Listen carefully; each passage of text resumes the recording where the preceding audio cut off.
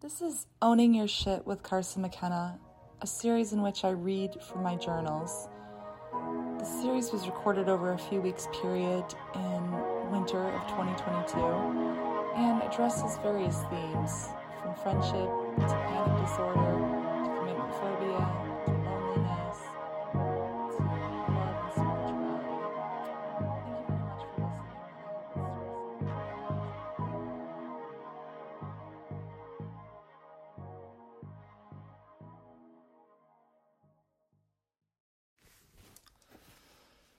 Why am I so afraid of being seen? Well, at the gym yesterday, I was cataloging my 3 greatest gateways to terror. And they are 1, a first date, 2, a job interview, 3, speaking in front of a room full of people. So acute are these fears, any one of them almost always necessitates a Xanax beforehand. All 3 involve me being seen as a sole subject, unable to escape or divert. This is my hell. My preferred state of being is solitude.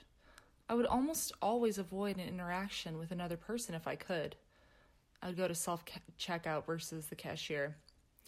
So many thoughts of mine are mine to enjoy without pressure of volleying them back and forth with another. When I'm listening to a podcast, I'm always bouncing my experience off that of the guest. She drinks a lot and she's having sex, and I'm not. Is that bad? Is my way of doing things wrong? If so, according to whose standards? I would like to mitigate the terror of being seen. I'd like to have my life experiences without incident. I'd like to make a decision and line up with it. I'd like to find my impulse for solitude and not question it. I'd like my decisions to be stark and naked and removed from my arena of ceaseless scrutiny. Let them be immunized from comparisons and what others are doing.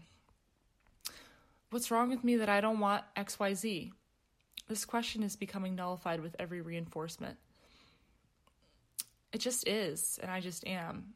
I'm giving myself grace to do what I want and be the way that I am, regardless of what people my age and what people my gender are doing.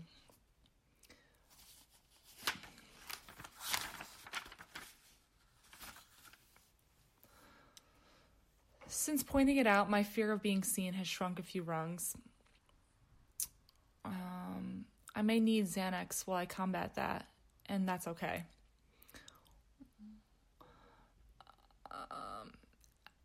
On the one-night stand essay that I decided to write, how can I take it personally when the one-night stand happened within a system that wasn't designed to cater to our authentic selves? He was brought up to objectify me and to meter his worth as a man by his ability to score.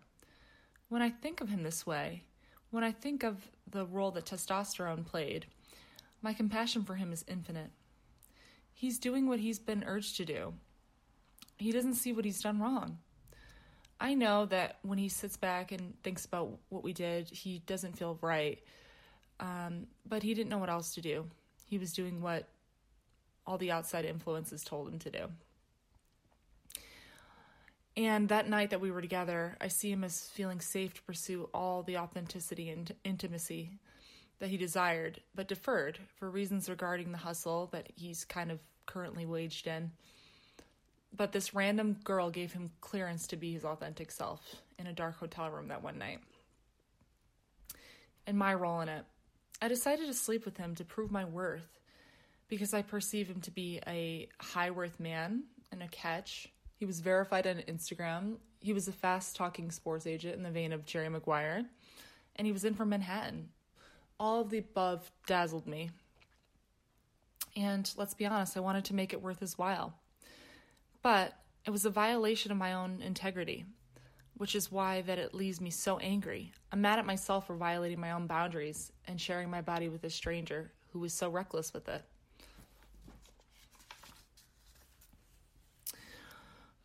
Thank you for being mature and evolved enough to go deeper into your anger and figure out what's really fueling it.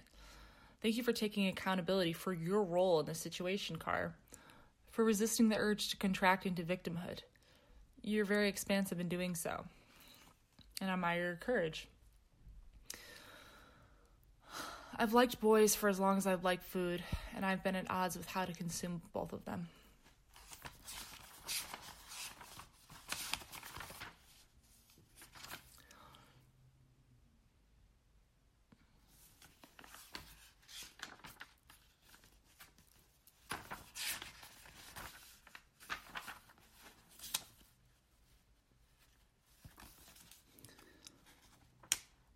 It seems like whenever I wake up feeling defeated and as though none of it's working, the universe sends me a little telegram to help me feel supported. This morning I woke up feeling a little wild-eyed and desperate. I wanted my results, damn it, and I wanted them now. I felt frantic without them. I think my mind was sizzling up some drama about waking up alone. Wow. That's new. And that was combined with laments of, how will I raise my own ceiling? When is my writing career going to kick into high gear? And I felt a little desperate, like none of it was working. And then I checked my email and saw that someone responded to me. They were still open to one of my essays that I mailed them, which is wonderful. I felt validated and I felt seen.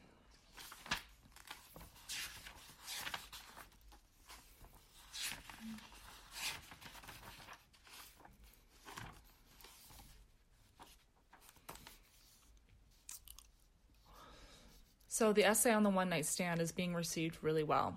It was applauded as being courageous, it was liked and upvoted, and I realized that in my private moments I was fantasizing about sending it to the guy, but it wouldn't be through an intellectual, clinical lens, because I wasn't really removed from the situation enough to do that.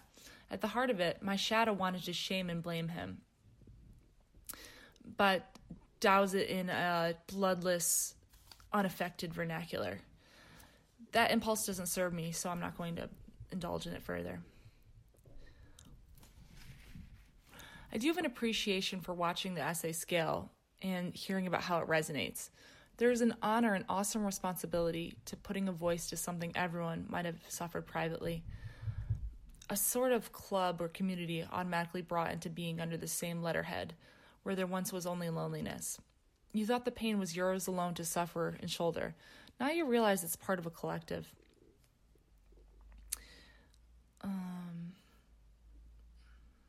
Now we have something physical to claim, to gather under. Putting words to it brings it into being and makes it a place that others can visit whenever they need. And that's what I'm out to do.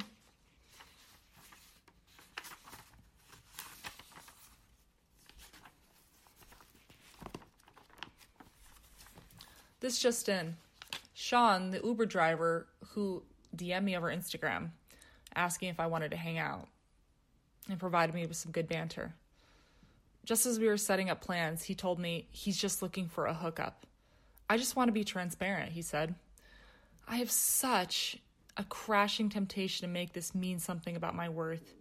For example, I can only attract men looking for hookups, like him, Luke the redhead, Love Cash the Indian finance guy, the one-night stand guy. Then I take inventory of all the times I was looking to exploit men for my own personal validation, take their attention and validation, leave their souls and their whole beingness. I've been in a state of low evolution, taking whatever I could to caulk the holes within me, using cheap fixes like alcohol and attention. Sean, the Uber driver, respects me enough to be straightforward about what he wants. I'm also very big of my body. It's a part of my authentic code. Being attractive to men because of my body and femininity is a great high of mine, something that I know that I'll share with my partner someday. So here I've attracted a man.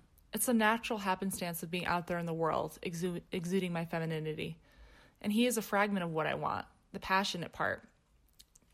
I never thought he could be my partner. I just thought he could be a nice bit of entertainment until the real deal comes along. So I appreciate the transparency. I'm being respected by the masculine and desired, but honored for where I am. My boundaries are respected and my dignity is intact. The respect and trust I seek to continue building in the masculine is not in jeopardy because of this transaction. It's fortified, actually. Okay, so here's another test. I've had them like the plagues of Egypt. I'm ready for something real now.